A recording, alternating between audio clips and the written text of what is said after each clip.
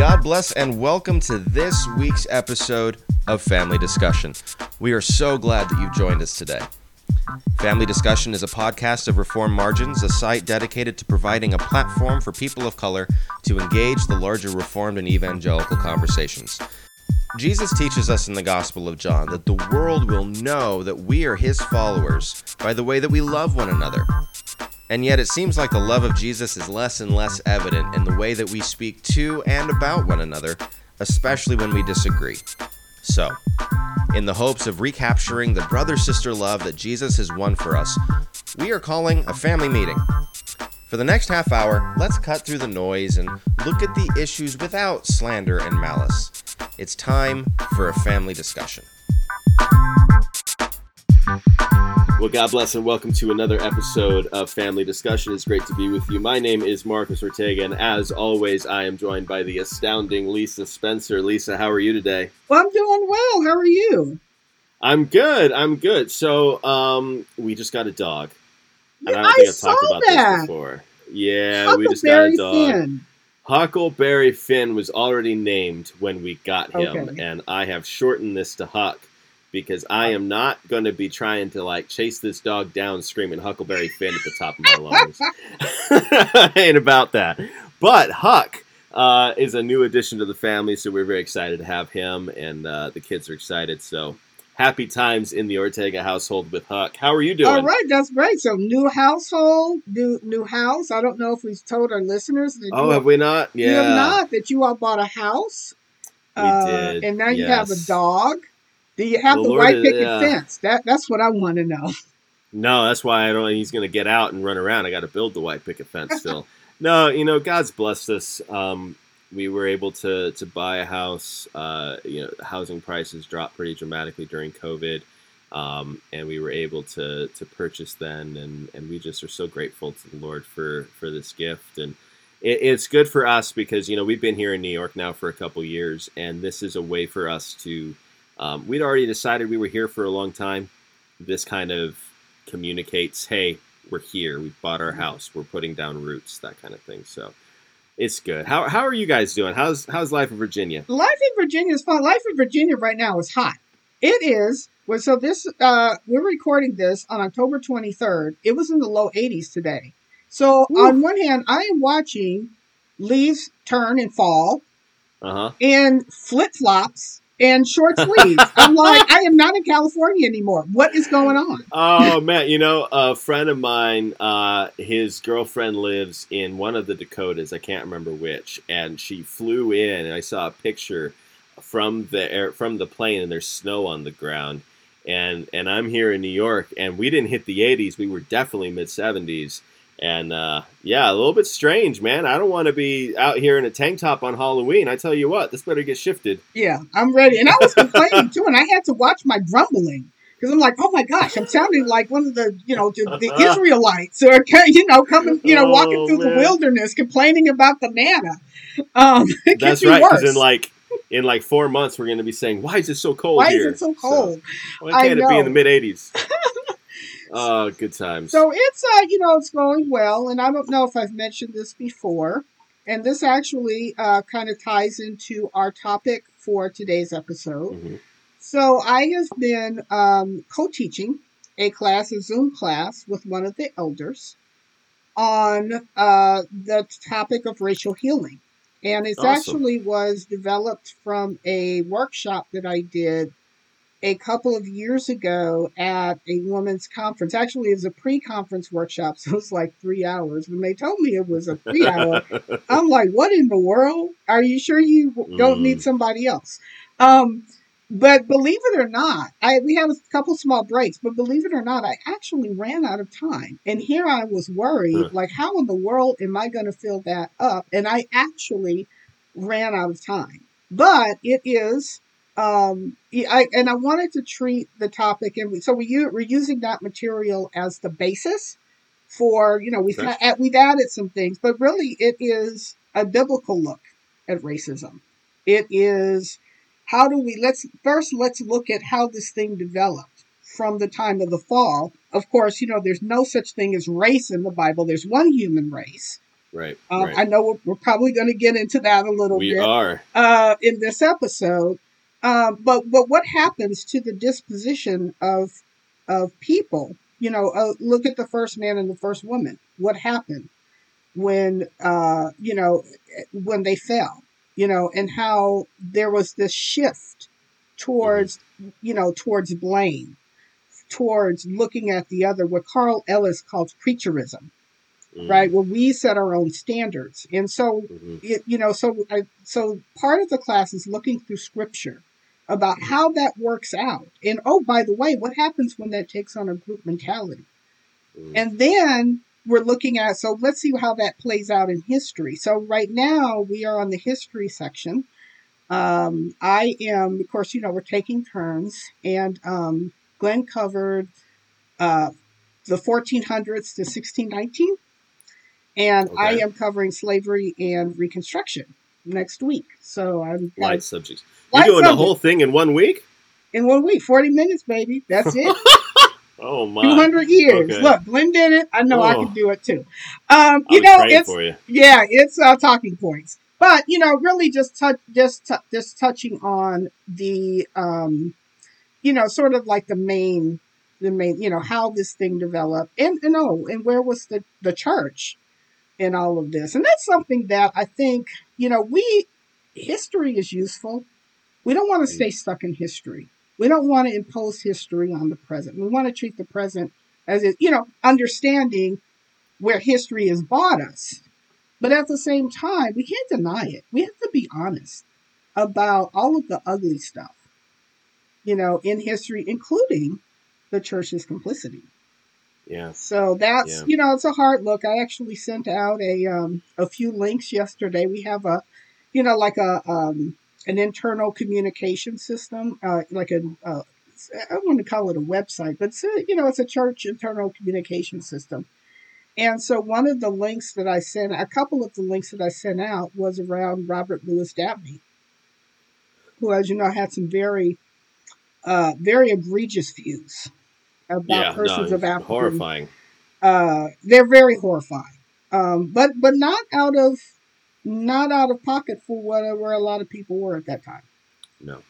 So that's then we'll talk about present day stuff and really bring it to Jesus. Where, how do we resolve all of this?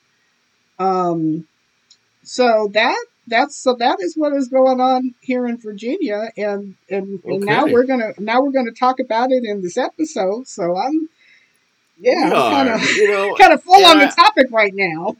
Man, I hope people listen graciously. I hope people listen with an open heart and open mind. We are tackling this subject. This is one of those episodes that helps us move into future episodes.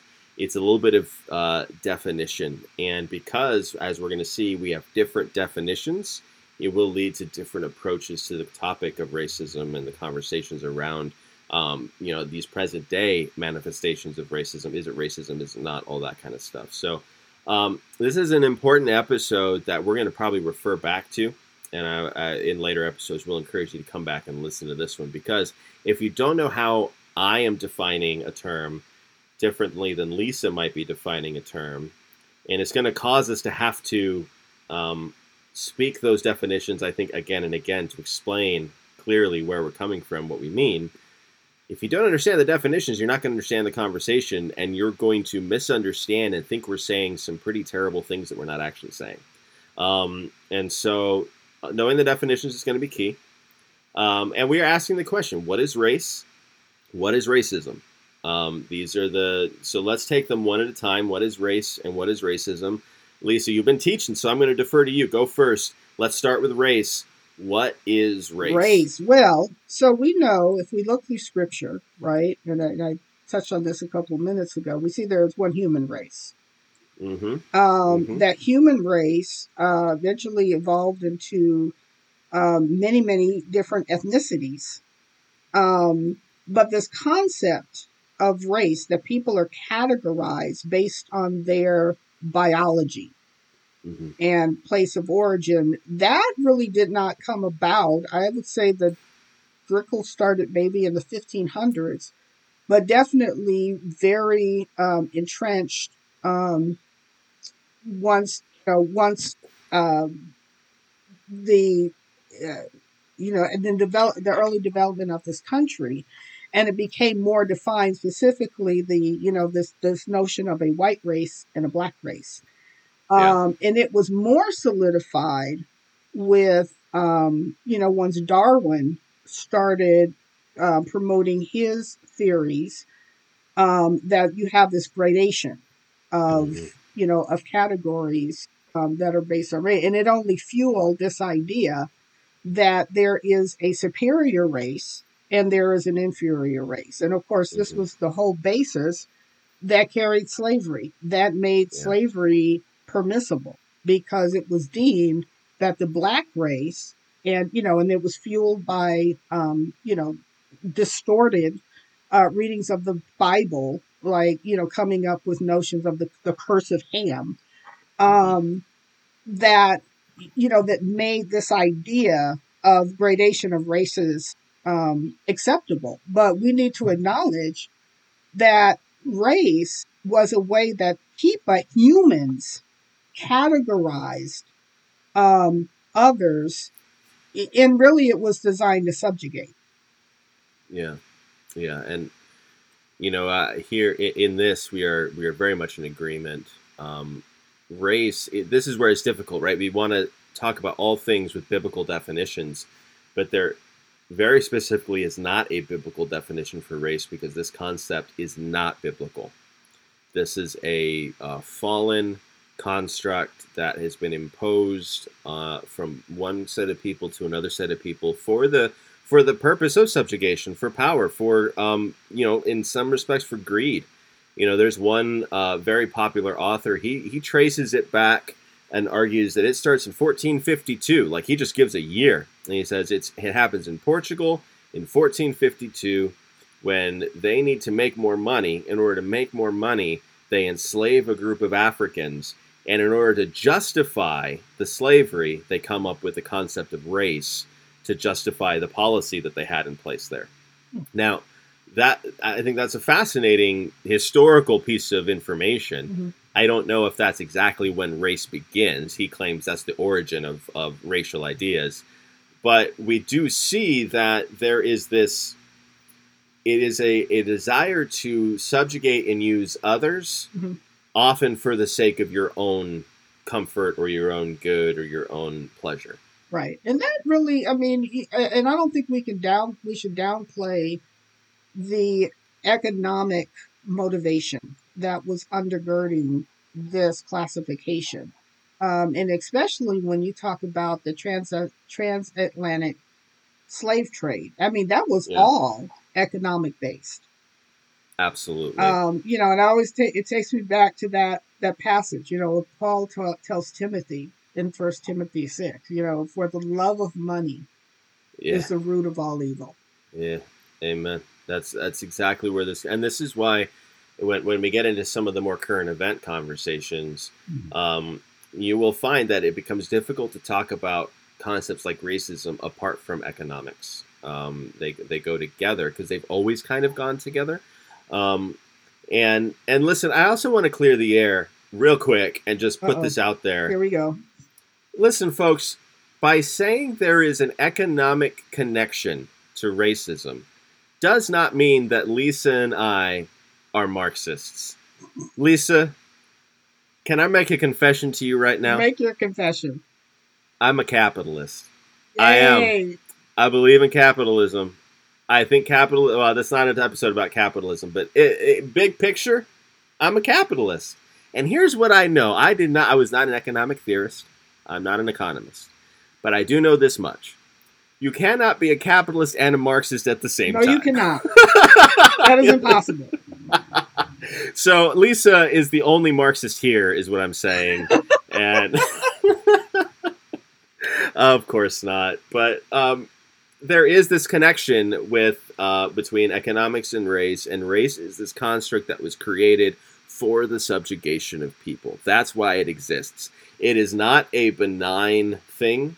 It is not creational. And so this is why I don't typically use language of race. I don't like to use language of race. I much rather prefer the language of ethnicity, because ethnicity or people group, the ethnos, that is a biblical category, that is a biblical term. And that demonstrates the beautiful diversity of God's created order, the beautiful diversity of his humanity. And each and every human being is like the crown jewel of creation we find in Genesis 6. And skin color, while it can sometimes point towards ethnicity, it is not definitive of ethnicity. And, I think I prefer the category of ethnicity because it's a biblical category. So let me ask you this then, Lisa, because you're teaching the class. So now I just get to ask the teacher. Oh, Lord. If ethnicity is the biblical category and not race, why are we using the construct of race? Well, because unfortunately, we have this horrid history of race, of what people have done with race. That, of course, is translated into racism. And, you can't really ignore or dismiss what that imposition has caused. You have to address that first to get back to the original concept of how God intended it, which is one race. And this is where I find some of the tensions in the body of Christ, right? Because, the question is, okay, so if we have racism, if there's only one race, but then we have this false construct, and the way that false construct has worked its way out. In order to find resolution, do we focus on the false construct, or do we address it as if it's false, and then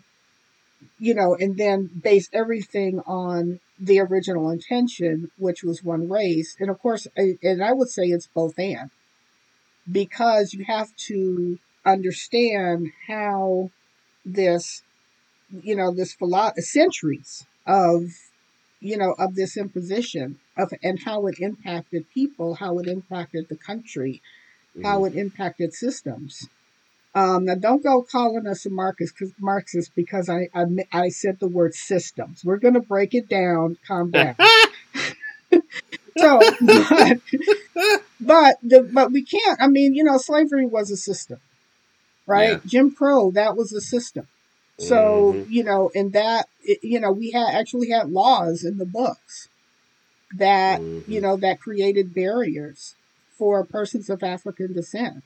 So we need to deal honestly with what these false constructs created, while at the same time acknowledging how it was intended to be. And this is where I find some of the tensions in the church, because on one hand, we can get out of balance, right? So on one hand, you have folks who say, rightly, that there's only one race, the human race. And then you kind of stay there and not want to deal with or acknowledge how this false construct impacted things, right? But then on the flip side, on the other side of that imbalance, are those who, that it's all about the false construct.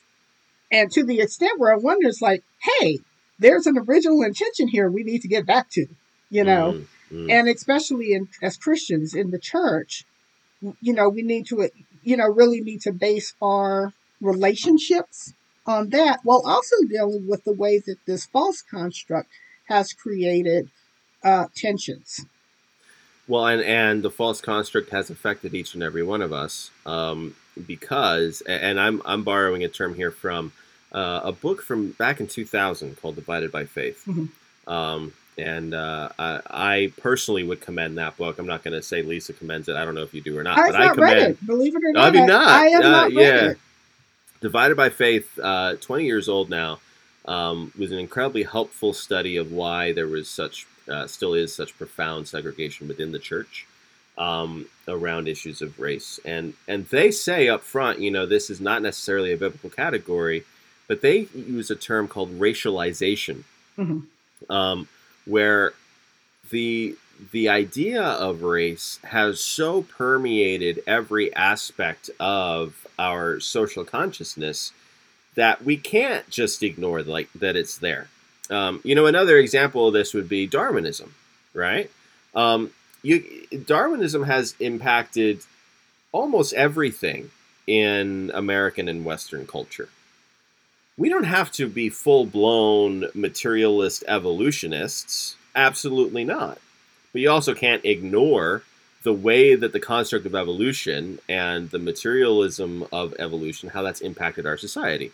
Well, it's the same way with race. You don't have to embrace race as a biblical concept, but you can't ignore it because we live in a racialized society now, and that has been really from the beginning of our country and really the Western world. Like we focus on the U.S. because we're in the U.S., right?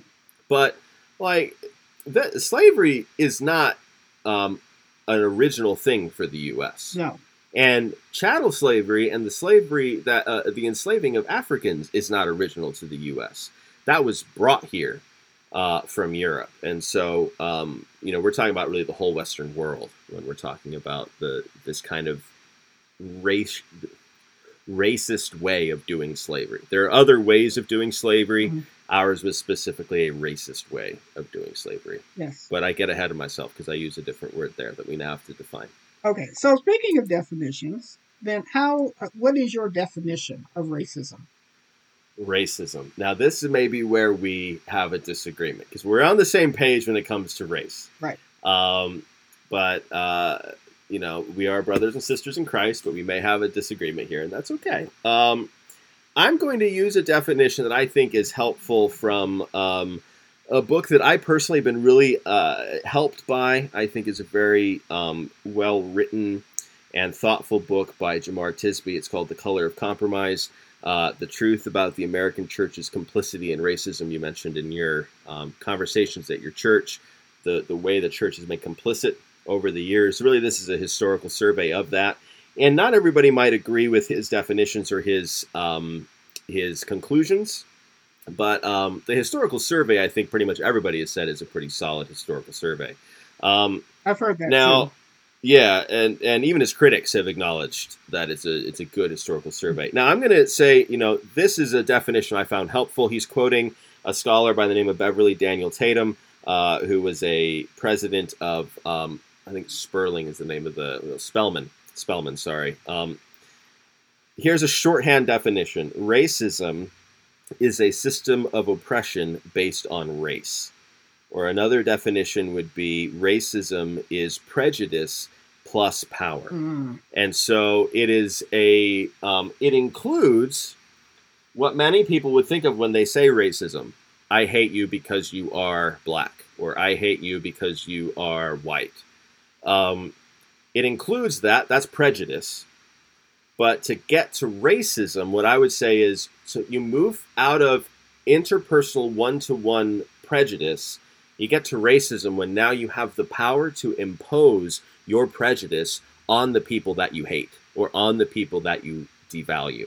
And so, before we recorded even, Lisa, you said, is there a category of systemic racism for me? Because you knew the definition I was going to give you. Right. And I tend to think that the terms racism and systemic racism are somewhat redundant because in my understanding of racism, it always has the system in mind. Systems are always a part of it, and it is sometimes worked out and evidenced in the personal prejudice from one person to another. Mm-hmm. But when you bring power to bear, now you get racism as well.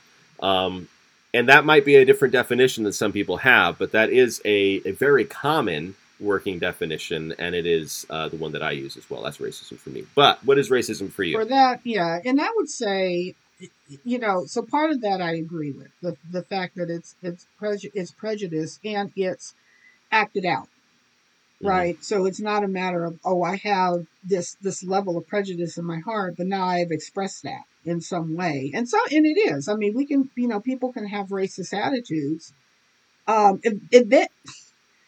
Eventually that's going to come out, in Yeah. some kind of way, either through an expressed thought or through an action. I don't agree with the fact that power is a necessary component of racism. Okay. I think that power, that racism can result in power, but I don't think that that's fair to include it as a definition because, you know, and you say that that coincide or it's redundant with systemic racism, where you can have racism, it doesn't have to be systemic. Once you have in a person or enough people sort of making decisions on a system that impacts another group of people, then it turns into systemic racism. But you certainly can have racism without the power dynamic. Here's an example. So let's say in a in a classroom, there's few little white kids that pick, like they don't like the little black kids, and so they pick on them. Um, and is that power that's expressing a prejudicial attitude against somebody else? Well, the black kids can come back and impose their own power. So so I don't know that it necessarily entails having, that it has to have power. Hmm. And definitely not at a systemic level. Okay. So in that example of the kids Mm-hmm. in the school, Mm-hmm. I think where I go from saying yes, that's prejudice, absolutely. Where it becomes racism for me is if the school or if the teacher Mm-hmm. then allows the white kids to get away with it or ignores the white kids or tacitly approves of what the white kids are doing. Mm-hmm. And now the power dynamic is there. But if the black kids come in and try and exert their power, if you will, Mm-hmm. if the teacher then disciplines the black kids, Mm-hmm. we now have racism running amok. Mm-hmm. I do think you're right. I don't know that it's as neat a line as maybe I'm trying to define it. It might be a little more porous than that. But I do think that my definition includes kind of a historical and social dimension Mm-hmm. that another definition of racism that would just be personal animosity from one person to another based on skin color. They don't have that kind of historical and social construct included necessarily Well, within a bald definition of racism. right, and so when I use that definition, I'm not necessarily confining it to an individual. Like you can Okay. have a group of people Mm-hmm. that Mm-hmm. have I mean, there are racist cultures. You can go into a racist work culture. Mm-hmm. Um, but and I had a question, and I just lost. Oh, and here's the problem for me when you define it as power, because then what happens? Again, I know that this is going to be a little bit of a challenge because of the history, right? Yeah. Because when Yeah. you look at race, like who has been on the receiving end of that racism.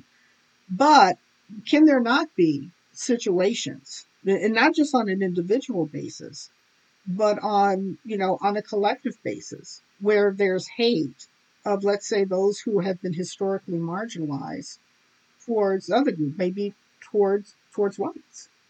Mm-hmm. And I would say yes. Is that not racism? And I would say yes. But the problem is, once you define it in terms of systemic, in terms of power, well, then you take away that dimension. And I think that that's, for especially from a Christian perspective, we lose that sin. We lose the ability to really to tackle that particular sin. Mm. So you can have, let's just, do a little reversism here. So, you have a historically black church, And so a white person comes in, right? And people are like, what is that? We don't want that white person here, right?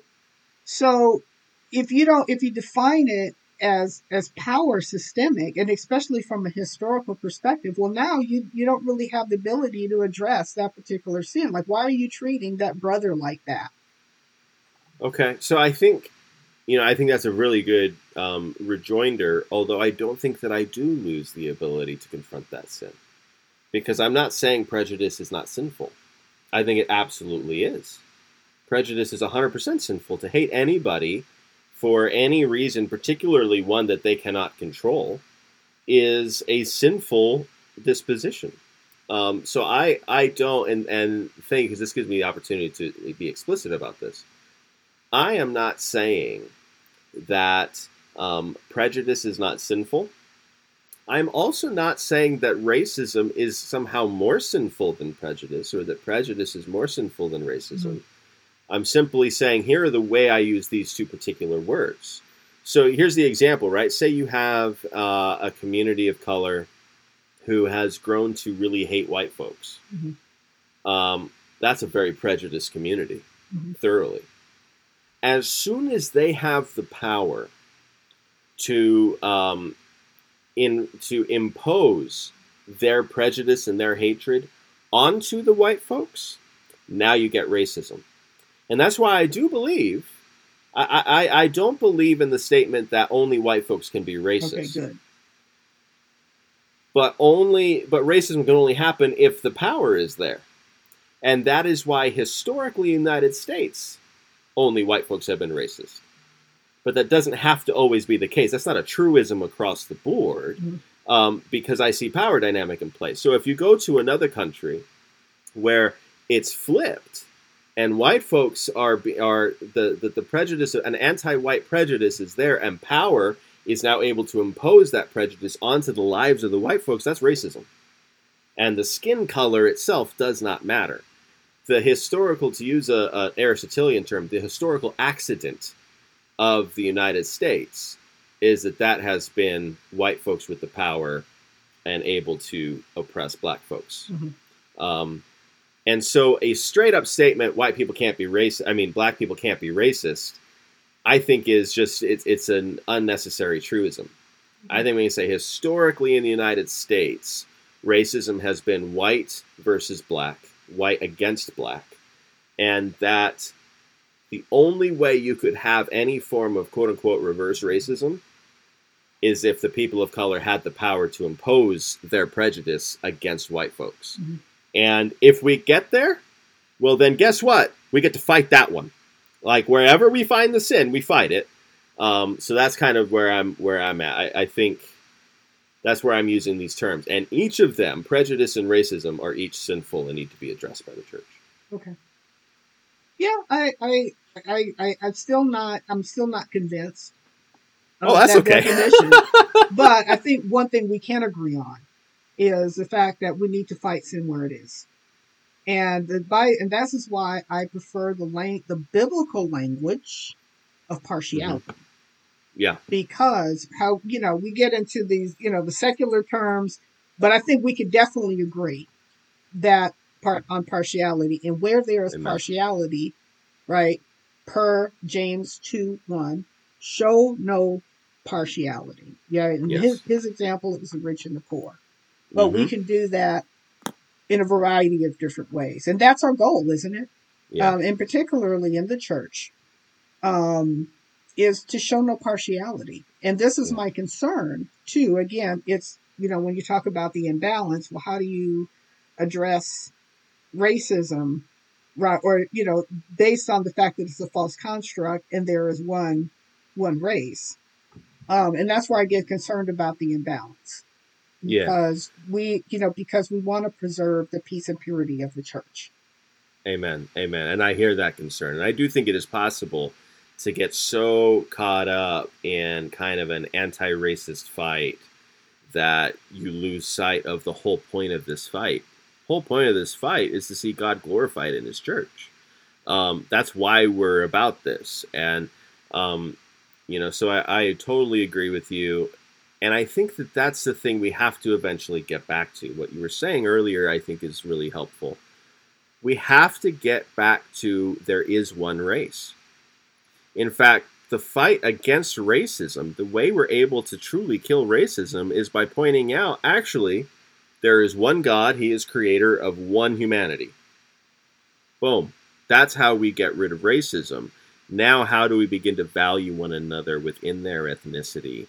How do we elevate people and love people and strengthen people and say, hey, look how God made you. You are beautiful and made in his image. And really just celebrate that. And that's why, while we have to have these definitions, I think, because of the racialized society we're in, like I said, I don't like them. I don't prefer them. I'd much rather use biblical constructs because I think the Bible does, in the end, give us the tools we need to do this. I don't mind using secular tools to help out when they can. Mm-hmm. But man, our main weapon in this world is the scriptures. That's the sword. Amen. So we've been going for a minute. Do you want to add anything to your definitions or your thoughts or any last messages to our folks? No, I will say this. And I know we hadn't talked about this. I don't know whether it's appropriate for another episode. Maybe, it comes up. So this issue of colorblindness, right? Yeah. When we hear colorblindness, we automatically think, oh, that means you don't see me, right? We don't see race. Yeah. And we really shouldn't see race. Like you said, I absolutely agree with you. We should rather see ethnicity.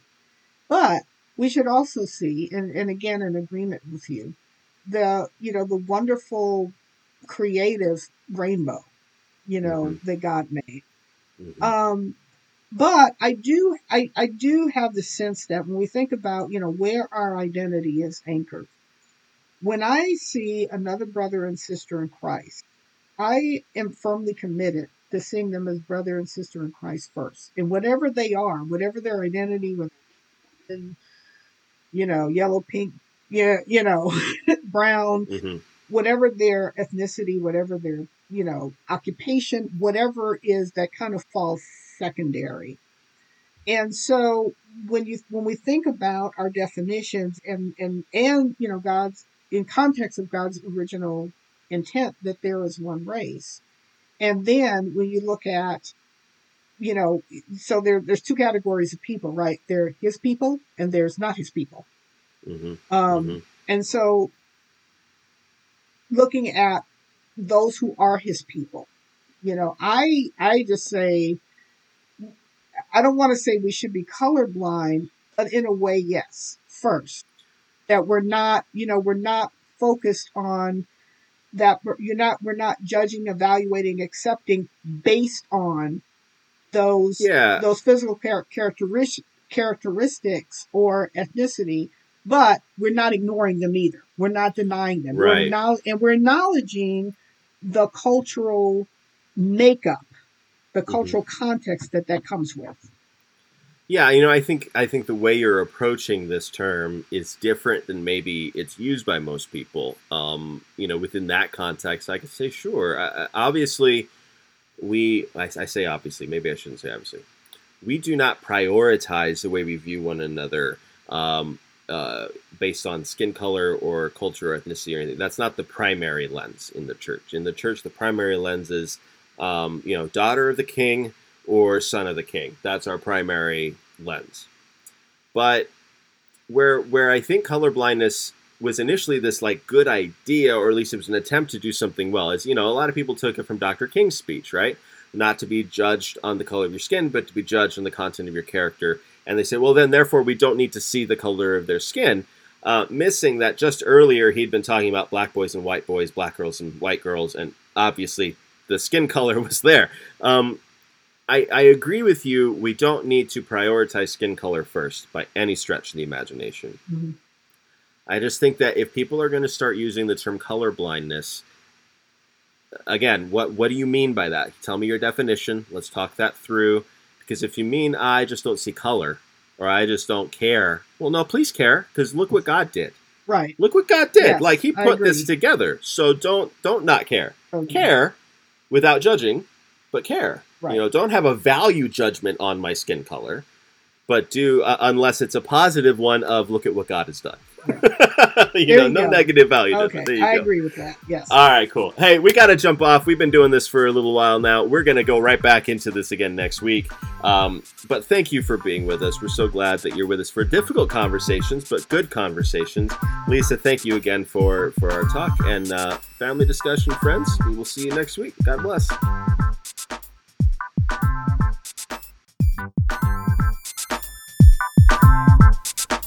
Well, thank you again for joining us for this week's family discussion.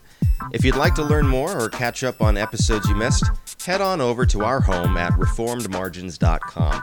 There you'll find great content about a whole host of issues that we pray will bless your relationship with Jesus, including articles written by Lisa Spencer and me, Marcos Ortega.